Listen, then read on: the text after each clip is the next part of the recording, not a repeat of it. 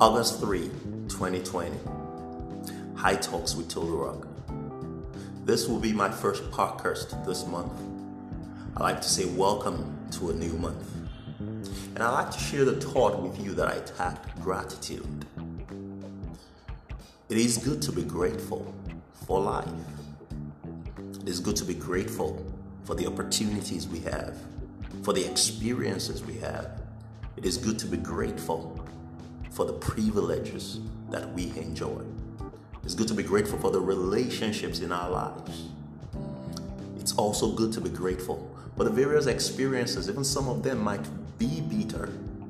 But it's good to be grateful for the lessons we've learned and how we've been able to use those lessons to improve our lives.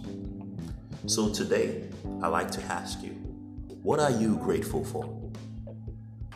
Are you still living in bitter experiences and pains of the past? It's time to look out for something to be grateful for.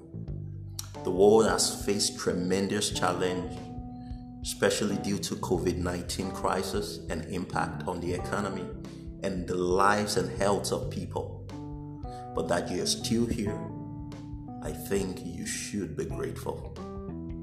And I believe gratitude has a way of helping us to move forward and looking up to greater possibilities. I am your pro communicator, Tolurock.